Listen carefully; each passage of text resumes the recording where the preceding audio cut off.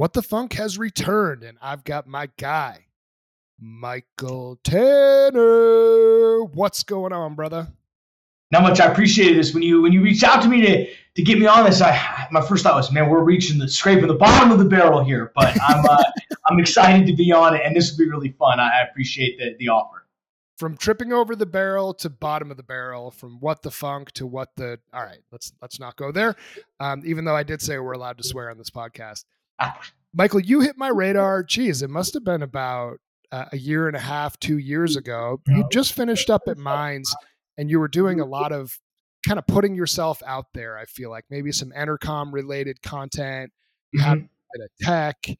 You were working with, I think, Stuart Turley, the man. The man, right? And you were living up here in Colorado, and then briefly kind of fell off my radar because you were doing less content, right? Things had slowed down for you. You took a job at an operator, King, which we're going to talk a little bit more about. And then resurfaced, right? You're out there talking to some of my old buddies at W Energy Software and espousing the values of some tech that you guys are using today. And I thought, man, this is a guy who I've wanted to have on my podcast. I love having younger industry leaders who are looking to break the norm. You're not afraid to get in front of the camera. You're not afraid to talk about what you're doing or whatever trade secrets you guys have. So I'm thrilled, Michael, that you committed to this. You're the director of FP&A at King. We'll get into all that. But the question I always ask, for my listeners' sake, who is Michael Tanner? Oh man, it's a good question. Again, appreciate you having me on. I think I'm somebody who's just naturally really curious. I've kind of, I will briefly touch on my background. I've kind of lived multiple lives here. I work in finance now. I actually started out more in kind of the tech data space, migrated into more consulting, which as you know, it's kind of a jack of all trades. You learn a little bit of everything. And really what it comes down to is more you get that you cut that experience in sales. So I feel like I've lived a bunch of different and had an opportunity to live a bunch of different really cool lives in my brief time here, I guess, in the energy industry, specifically oil and gas. But I love learning new things. I love being able to say, last week I didn't know something, but this week now I know how to do it, or being able to kind of that switch from darkness to lightness, as I like to say. And it's probably the reason why originally, and kind of to start out, I was really attracted to the tech space, because that's something where you got a piece of code that's not working, you make a change, and now it works. And like I said, you're going from dark to light. So that's really what I would say kind of at my core is, and it's sort of what driven me in my career to this point. So where did you grow up? Are you a Colorado kid originally? Because I know you got the Mines baseball thing there. I think you did play baseball at Mines, but where did you grow up, and why Mines? I tried to play baseball at Mines. No, I did. So I grew up in Colorado. I was a Southeast Denver guy. So for all you local Colorado guys, Parker and Arapahoe was my landing zone. I went to a little Grandview out there, which was a pretty large at that time. I mean, consider not for Texas, but in Colorado terms, was a pretty larger school.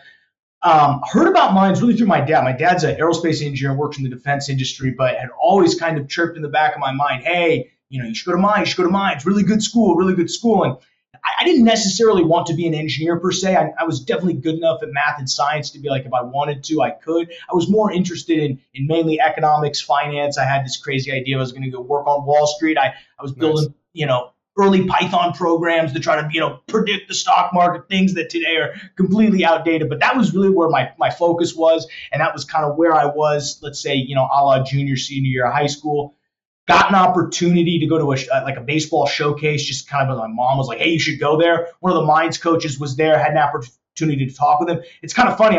He's a good friend of mine to this day, but I joke with him. The first conversation I had with him was, hey, there's a spot for everybody in college baseball, but he told me D2 may not be for you. And I was like, oh, okay. Well, I guess I'm going to state school then. And I kind of resigned myself to like, okay, high school will finish, baseball at least will finish, and I'll move on and just and retire, as they would say, even though it's hard to say you retire as a high school athlete.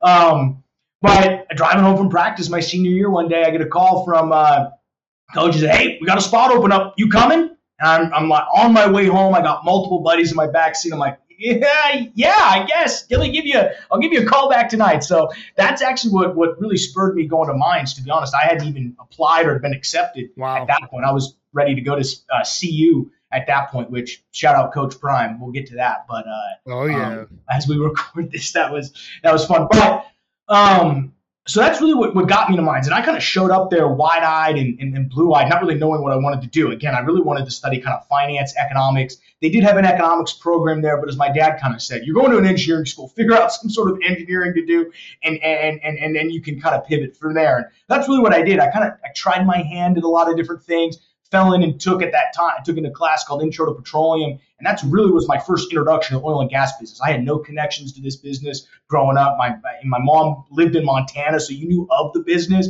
but they lived nowhere near oil. My dad worked in the Defense Department and was more kind of the mechanical engineering flavor. So part of the reason I fell in love with the business was the fact that it was really everything was so intertwined with economics, and that's what I liked it. The entire, and you can go to say this about every industry, so I think it's not unique necessarily to say that, but it was the first time somebody explained to me an industry that at the end of the day, if it's not profitable to go drill this well, we're just going to go move on and do something else. And for some reason, that just clicked in my mind and was just like, this is what I want to do.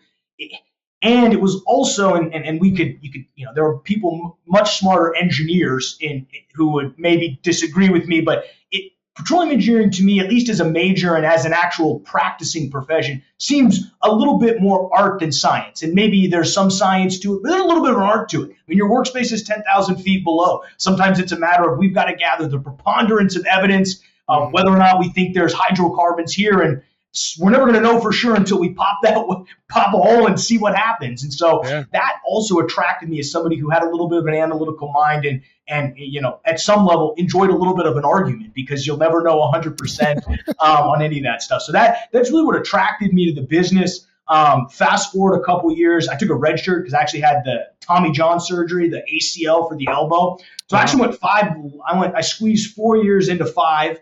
And ended up graduating both in petroleum engineering, but I ended up getting an economics degree as well, mainly so that I didn't have to go work in the field. I liked the oil and gas business, but I was pretty set on, I really wanted to study finance, and I was really trying to latch on with maybe some investment bank, some sort of financial institution. But having worked a bunch of odd job internships, I interned at Uber, I interned at a few companies that weren't anywhere near the oil and gas business. The options, especially when I was graduating 2014 to 2015 looking for jobs, oil business, we just fell off a cliff. And so not having the blue chip internships and not necessarily really forced me to not get creative, but look elsewhere. And so that's actually how I kind of fell into what I would say the world of oil and gas tech, and kind of put me on what I would say a more non-traditional path, really until I got to King. So that's kind of how I got to Mines in a nutshell, and really what set me up. I'm kind of a product. Again, I knew very little about the oil and gas business before I took that, and I'm never going elsewhere now that I know. And then you just ran with it.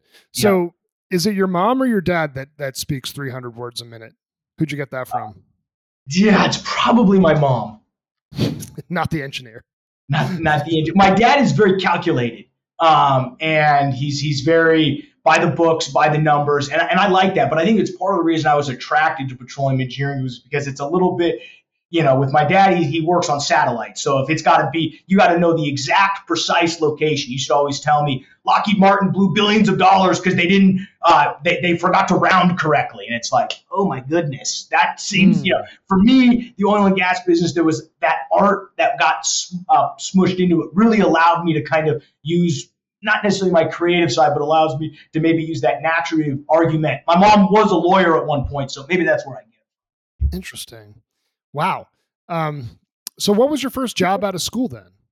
So it's a really small oil and gas tech startup, and I wouldn't even call them a tech startup. I think they pivoted more into engineering consulting, but I got an internship with a guy who was looking to kind of do what a lot of people did kind of in that 2012 to 2016 to 2018 timeframe was, hey, there's all these legacy on-prem softwares. I'm going to take a bunch of them and throw them in the cloud. I mean, it was no different than what a lot of those players were doing. And he had his own little twist on it. But kind of the differentiator with him was he was looking to bootstrap that startup, which is probably a whole nother conversation we could have on the merits and disadvantages of bootstrapping versus not. But that was his belief was, hey, we're not going to bootstrap this. We're going to, I'm going to hire the in-house tech. We're going to build it ourselves, and then we're going to, do the cold outreach with. Again, we can save that for the end.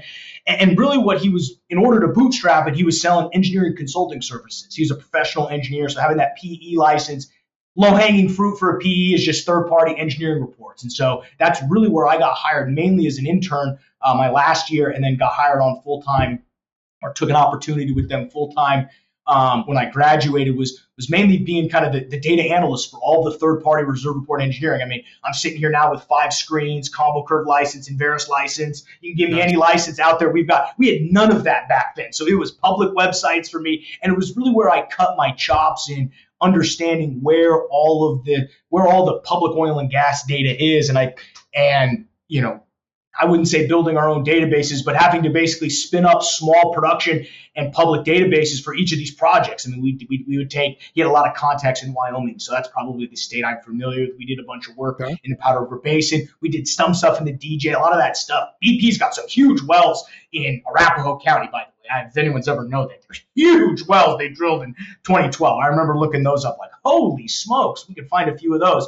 My point is that's really where I cut my chops. And I did that for about 3-4 years. Wow. And I would say that took about 80% of my time. The other 20% of my time, I was just really watching how they were building this technology. And we had a few different applications that we were trying to build. One of them was a really rudimentary like decline curve analysis tool that the goal was to then use internally and test out on our reserve, on our third-party engineering. Didn't work well at all. He ended up doing it all in Excel. So the original beta test didn't go well, but what we did actually find a little bit of product market fit was there's actually about this. It's basically the same thing that Engage mobilized, which is now Engage came up with asset tracking. It was more all mobile though. It was based on the mobile phone. There was a web app you could log into. And while the product didn't necessarily go anywhere, clearly you've heard of Engage and not who we were. It was really cool to see that full life cycle of there was an idea, there was a customer that had a need. Seeing us workshop the idea through design, building, testing it, and actually deploying it into production, which was really cool to see kind of in a full life cycle. And again, kind of gave me a unique perspective on I got to, really see how to get your hands dirty and see something kind of go start to finish, which is really cool. So a lot of people don't get to see that. I know you, with your background, you've seen that. And it's really cool to see something go from idea to, oh my goodness, now it's like not only, we got to the point where it was selling, but you've even been to the point where it's like, oh my goodness, this is selling outrageously well. Yeah, it's amazing. Like what you just described, either as an employee or as a founder, is the magic. Yeah. And I love having people on the podcast who have lived that. And it's not easy. Like in 2012, you kind of mentioned that time frame, there was less tech. Things were less sophisticated. Almost everything, like you mentioned, was on-prem. And things really started to evolve, I think, kind of 16, 17, 18. And you started having these shout out Jim Thorson and his crew, these energy tech showcases, right? Yes. In Denver. And you'd have 34 different booths, and none of them were big companies. It was all these little guys who'd built amazing, majorly cloud-based tech. And I just loved it. I'm like, man, this is, I've kind of been grinding in this arena, and people being like, yeah, we're not quite ready to go to the cloud. And then boom, it's in your face. You have all these different companies, like you mentioned Engage, but there's a lot of companies like Engage, right? Engage had this idea. They started to execute on it. And then boom, last week we had Ironsight. A couple months ago, I had Spira Data. They're all sort of tangentially doing similar things, but here's a problem that's paper oriented, that's in the field. How do we turn this into a piece of technology and made successful companies out of it, which is just awesome to see. And even still, there's a lot more room for growth for these kind of earlier stage innovative tech companies within reason. I do think, and I'm curious what you think about this. I've said this to some of my clients and just to people in general, that I feel like it is hard to be an oil and gas operator that's always looking at new technology, because so many things look and sound like something else. How do you, and I understand you have a level of expertise, But how do you differentiate when somebody comes in and really figure out, okay, is this something that I already have? Is this something that's an add-on piece of technology? Is this something that will create value for us? Do you seek it out, or do you have a lot of vendors coming to you and you kind of have to sift through what makes sense to actually take a look at? I think being on the operator side, you definitely get a little bit more of inbound than outbound, but definitely me being a little bit younger and me being a little bit more on the forefront of tech, I luckily have a good sense of what I think we need. Yeah. Where I struggle with, and where I think companies that when they try to sell us, and what I've really had to learn really in this role is, okay, great, that I know this tech can help, but I'm going to try to explain this to management who Right. is not necessarily in the weeds every day and is thinking about non-technical things. I mean, we're not building SaaS here at King. We're trying to get oil out of the ground. So unless you can, the easiest way to tell me a tech's going to be helpful is if you tell me it's going to get us more oil out of the ground. The problem is a lot of the software that works in the background that we need doesn't do that. So you're working through that kind of forest of trying to figure out where's the actual gold at the end of the pot at the end of the rainbow, I guess. That's kind of the answer that management will say, oh, that's the reason why we need to, invest this money in, X project, or, migrate from, say, one field reporting data application to another, which we just went through right now. Talking about W, I mean, we were on an older legacy product and moving to that new product. It wasn't until there was an available integration with our ERP system to where we could then go to management and say, hey, now that reconciliation process that you've been wanting us to do for 6 months, not only can we do that if we move to the software, it can be automated, and you can see that in your inbox X number of times you want. Now it clicked. That's cool. This pitch for us, the need hadn't changed for 6 months. It was, how do we convince that to management? And so that's really where the vendors who do that well and focus on that upper tier level, how do we convince management that this is something we need? That seems to work better than, me or, specifically some engineer figuring out how much political capital they're willing to use on some certain product, when really I don't want to lose any political capital. I need a way to convince management that we need this, or the ability to give them all the information for them to say, I see where you're at, but here's where I'm at. That's so good. And I hope for all the salespeople listening to this, they took copious notes, because that is something that I preach, and that some of my fellow kind of CROs and VP of sales types preach to salespeople is, you're not going to sell a strategic tool to a tactical person, right? You're going to see a demo of what I have, and I'm going to show you all of the amazing features and functions. But for you to get approval for somebody to buy this, you have to bring this to Jay Young or whoever the CEO is of your company to write that check.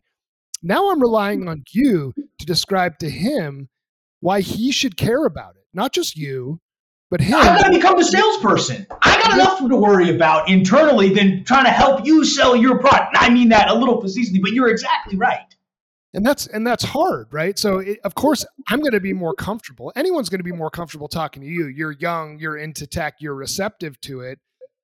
Oil and gas, by default, is a risk-averse industry. And that means not overwhelmingly investing in technology to bring in.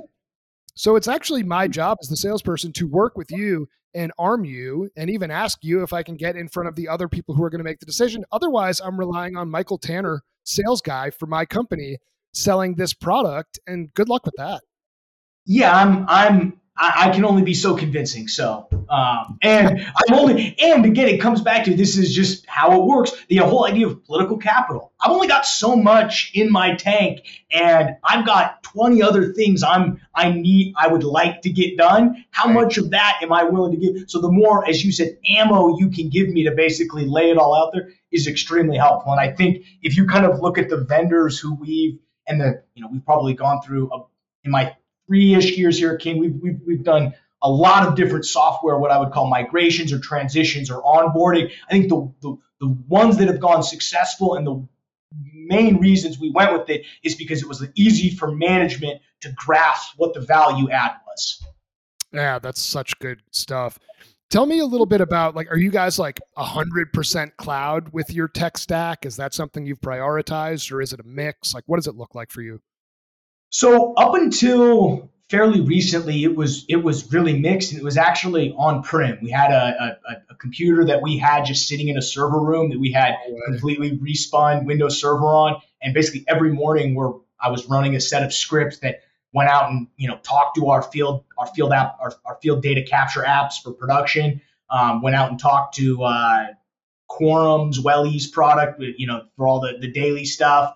Went out and grabbed some of our accounting information, which was all happened to be dumped in manually via Excel spreadsheets, but you can do that at any point. These scripts will pick it up. So we were really, really manual up until about 6 months ago. And part of that is just because it's really all we needed, and overcomplicating the solution wasn't necessary. The problem was we started running 3 rigs about 8 months ago. And the amount of data we went from here to about here, and the staff stayed the exact same, which is fine. But the amount of data we were ingesting, what we needed to do with that data really changed. We needed it to be a lot more actionable, not just from a reporting standpoint and a look back, but we got to now use this real-time data to look forward, specifically when we're talking about like day-to-day budgeting items. And, for a smaller operator like us, our budget season is a little bit different than, say, Exxon. We don't just sit down for a month and set our budget for the next 2024. We kind of set our budgets on a rolling basis, which means we always need to have good line of sight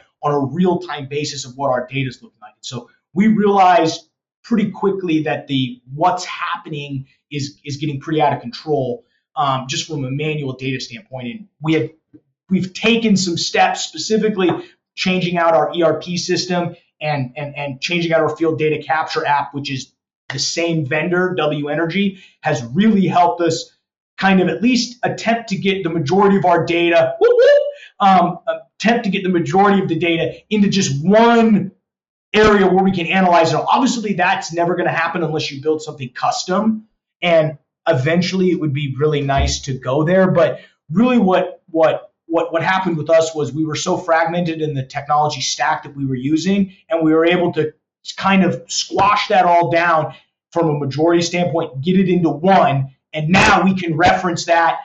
Now it's more of a weekly update. We still have that on-site server that we use, but it's more of a weekly. All right, let's go out and get all the data for the week. Let's throw it in our data warehouse, and then that can be used for ad hoc reporting. But the real-time reporting and the real-time analysis, we've worked really hard to utilize the reporting tools within the application. This is another thing that I've worked through is, at King we have a lot of custom processes, and when I hear custom processes, I mean you're not doing it normally, and I mean that both ways. Like, custom processes are good, but there's a reason why a very successful product has their workflow this way. It's because they've sold it to other companies whose workflow is like this. So if I'm in the middle of trying to deploy a software and I needed them to make some monumental change which causes their software to do this and this, I don't know if it's your software that's the problem or it's my process that's the problem. And so what we've had to do is rethink our processes a little bit to say, okay, yes, we've got all of these little custom niche things that we do, but if we're going to migrate to a software, we better be able to take full advantage of the features they offer, or there's no advantage to switching other than we've just made a lot of other people money but us. And therein lies the rub. Mm-hmm. Do you adapt your processes to fit the workflows of an application, or does the vendor adapt their workflows to fit your possibly broken processes?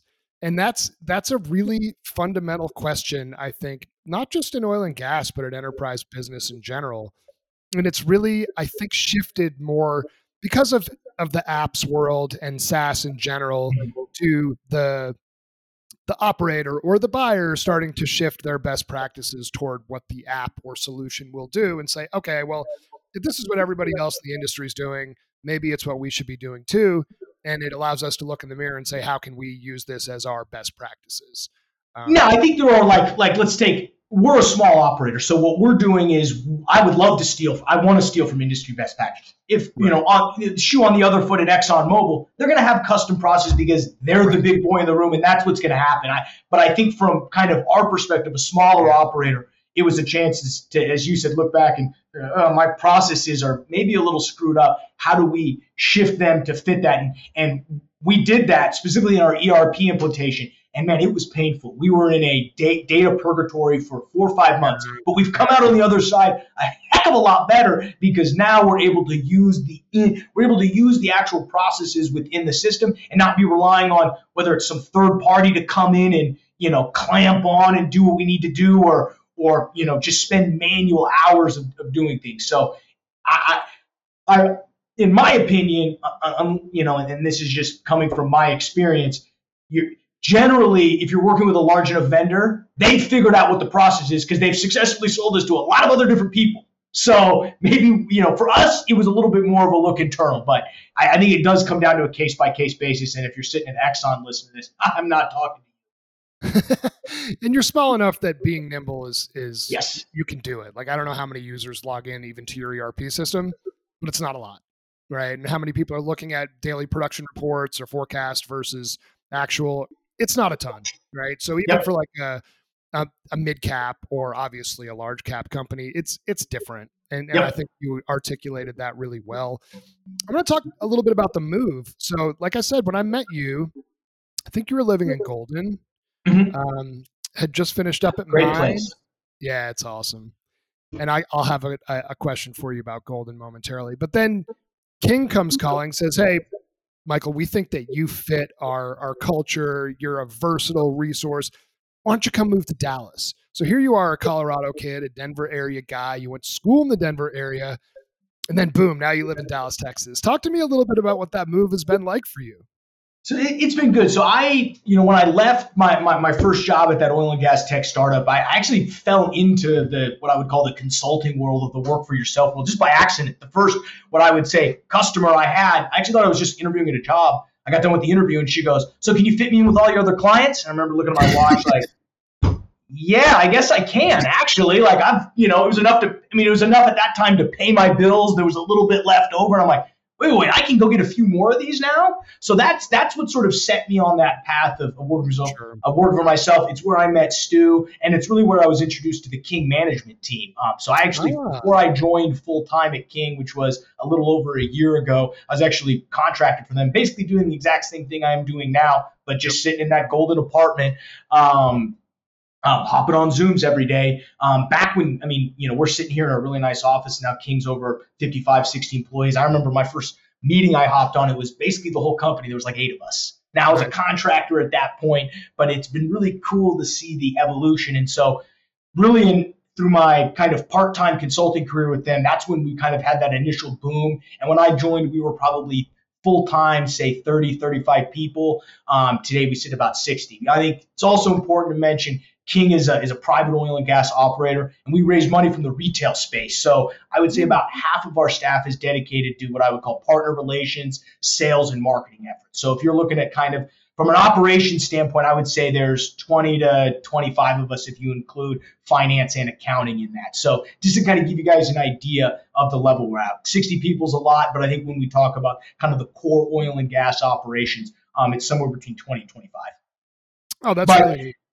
It is. So they called, them already being a client of mine was like, okay, well, I'm definitely going to lose them as a client if I don't take this job. But at some point being in Colorado and as much as I love Denver as a city, oil and gas it's slowly, unfortunately, due to consolidation and due to everyone shifting focus down to Texas, the opportunities are slowly shriveling. And I knew at some point being in the oil and gas business, Texas was going to come calling my name. You figure you got Midland, Dallas, Houston. I'll take Dallas over all of that.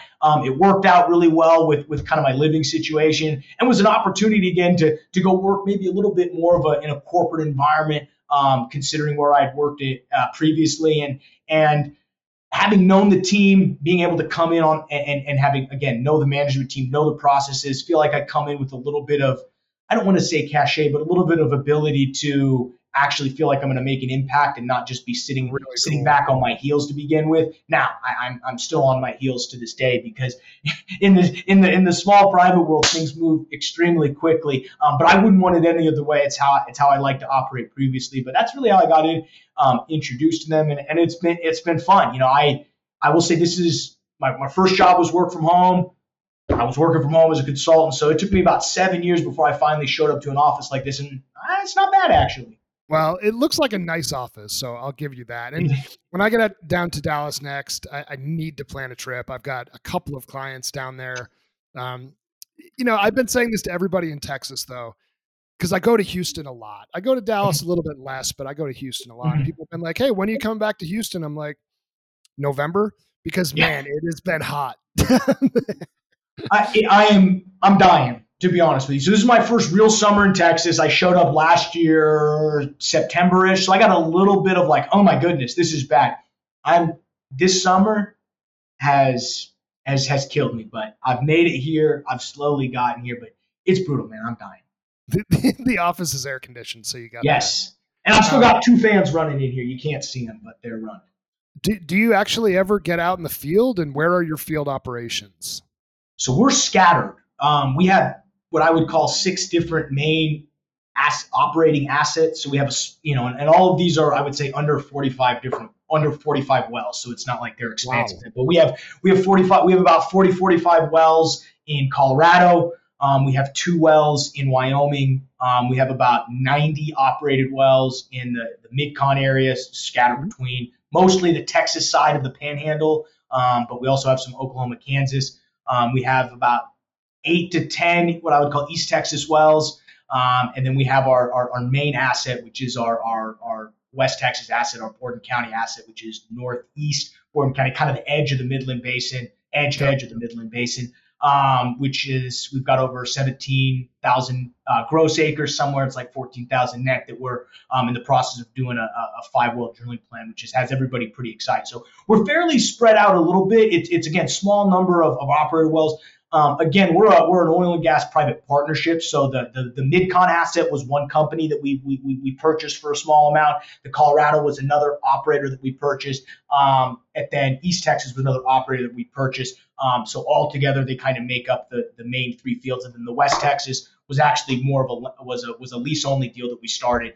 So the only wells on there are wells that we've drilled, but our legacy wells somewhere sit at between 170 to 190. So we're scattered all over the place. I do get into the field, which is nice. It's mainly because we drilled 2 wells over in East Texas that we haven't completed yet, but we're still sitting on the ducks.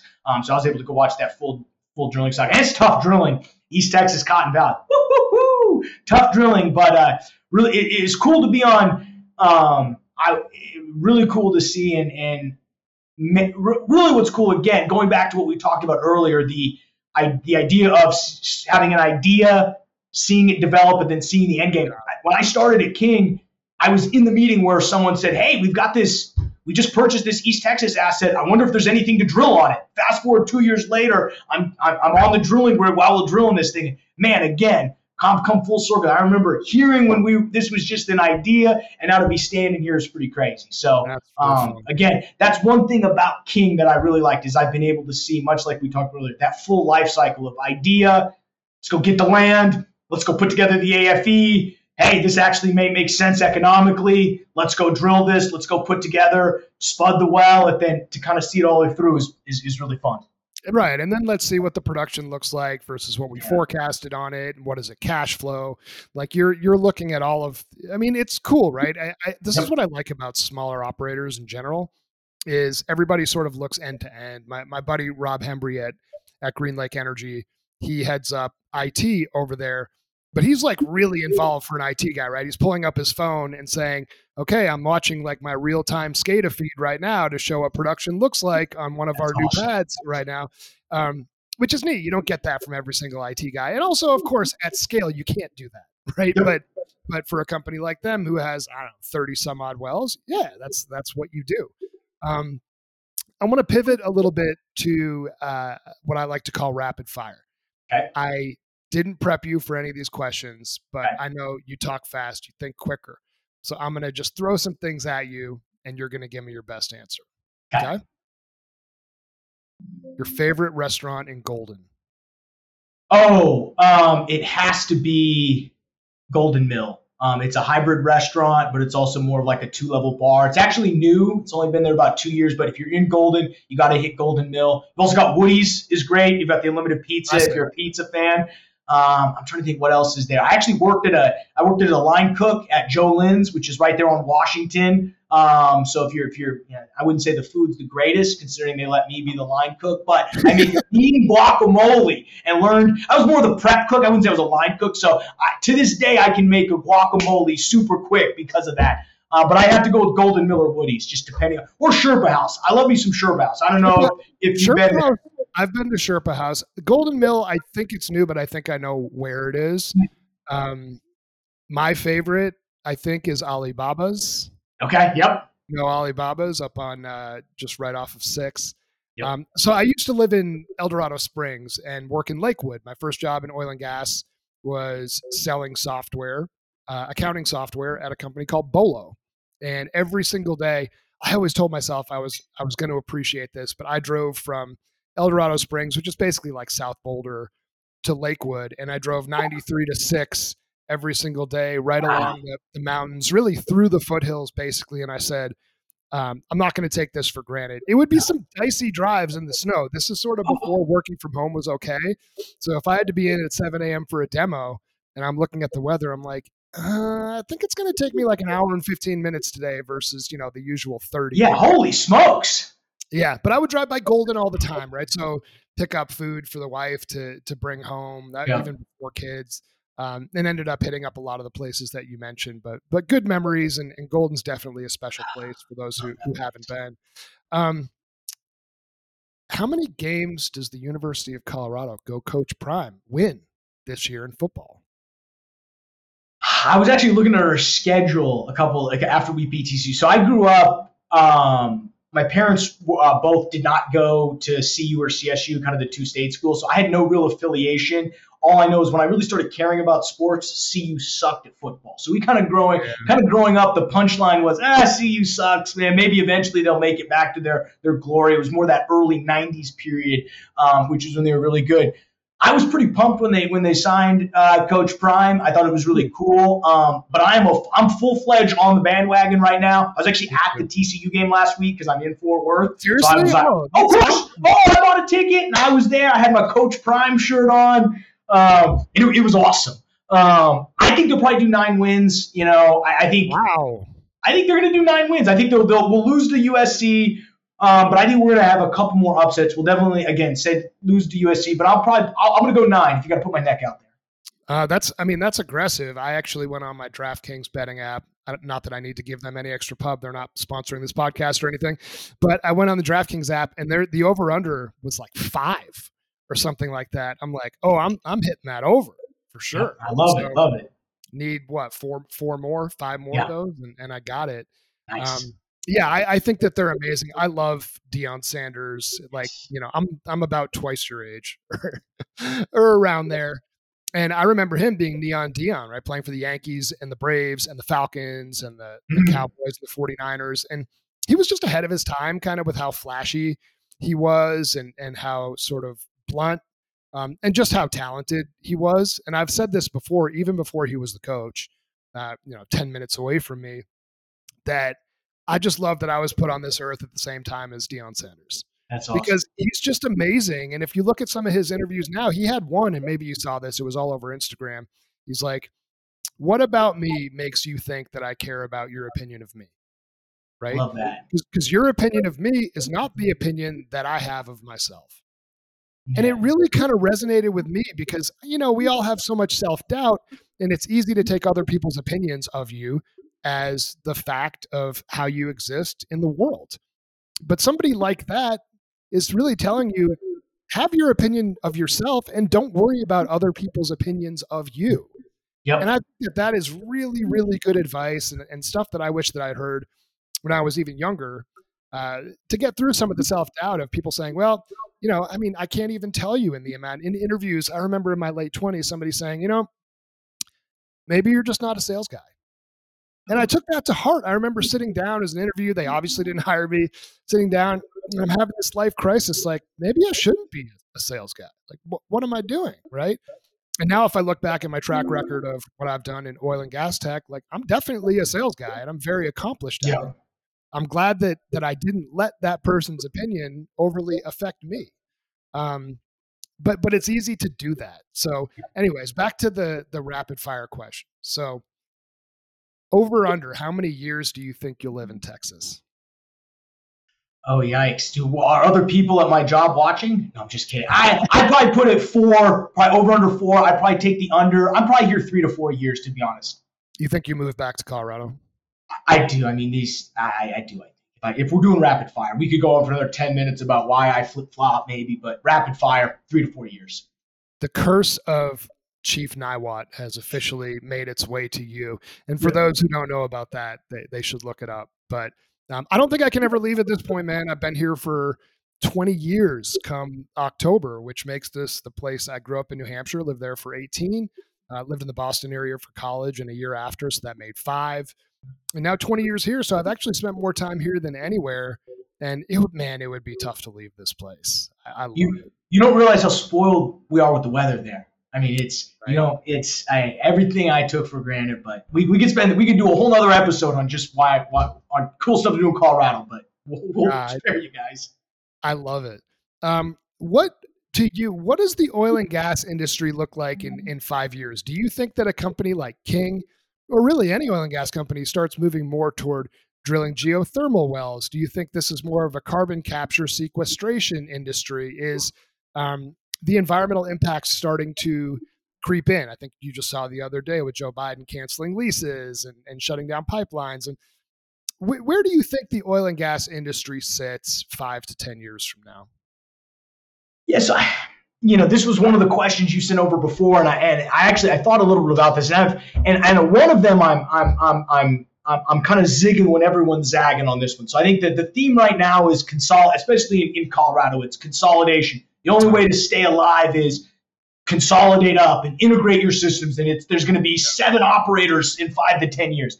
I actually am going to zag on that one and say I actually think that in 5 to 10 years, your smaller operators, your Kings, and even smaller are going to have a much more massive advantage on being able to move quickly for a lot of the stuff that you talked about with your IT, the Green Lake company. You're just able to pull up the stuff on your phone. There are certain companies that, because they're larger companies, as they get bigger, you start seeing layers and layers come in. I mean, even here at King, I'm seeing the difference between how we made a decision a year ago versus to how we're making a decision today. The timeline takes a lot longer. There's generally more people involved. This is another Dion quote I love. A committee has never made the Hall of Fame.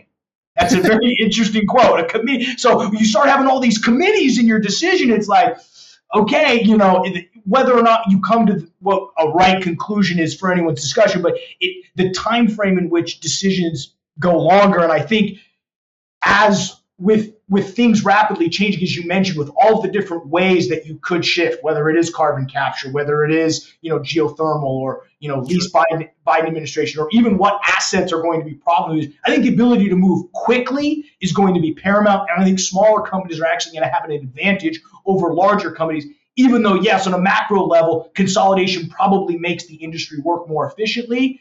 Yeah. On paper, I don't necessarily know if I buy that. Yeah, I like that. And I think that viewpoint is definitely from someone who lived in Colorado and who lives here now. The DJ Basin, which is an amazing oil and gas field, 80% of the production is run by 3 operators. Yep. And that was not the case when I first got into oil and gas 15 years ago. It was...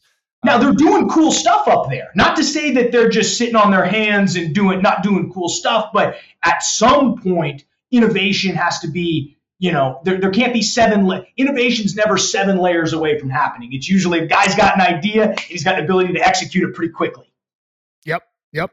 And I think, like you said, that's where companies start. But then, just the nature of a growing company, you do have layers and different approvals, and that's sort of how things work. I think that's a valuable and interesting viewpoint for sure. I want to talk about sales presentation, because you actually gave me a sales presentation and showed me a product that you'd built at some point. Any stories where you tripped over your shoes or anything incredibly embarrassing that you've seen in a presentation, either delivered to you or where you delivered the demo itself? Oh my goodness. I've been in some pretty interesting sales calls. I mean, a lot of the selling I'm doing is more getting, relationships and trying to build up trust with somebody, because a lot of what I was doing was project based. What's funny is what I was showing you was my attempt at taking a project I had worked on, which was for one of my clients who introduced me to an operator who happens to be in Colorado, who happened to just gotten bought. And they were attempting to figure out, it was back during SP 181, and there was the whole regulatory shift on what was going on in Colorado. And I had built something that allowed them to help make them more quickly analyze whether or not a piece of some acreage that they had fell within or out of compliance of this rule. And if it was out of compliance, what were sort of the factors that caused it to come out of compliance and not. And so that was an attempt to say, hey, there's actually somebody using this project or this tool that we create. Is there a way to make it more user friendly to where more people could do it? And no, the answer is probably no, because as we sit here today, nobody else really bought on it. But I think, I would say for me, it was just the fact of just getting out there and saying, hey, I've got something that somebody's using. Maybe there's a need to see if somebody else uses it.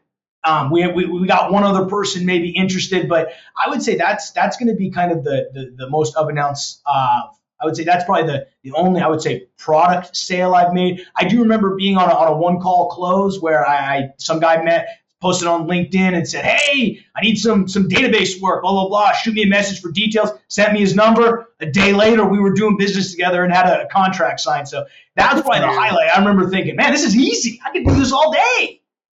Yeah, it's like hitting a home run in your first at bat, and then you're like, oh, okay, they started throwing curveballs. Crap. Yeah, now exactly. What? Which is when I quit baseball. But it sounds like you could hit a curveball decently. I was a pitcher. I couldn't hit worth anything. Oh, you were a pitcher? Oh, yes, I was a pitcher. So shout out Rick Rail, VP of Finance over at Kimmeridge. He was a pitcher at Mines, nice. And I think he topped out at like 92, 93 miles an hour.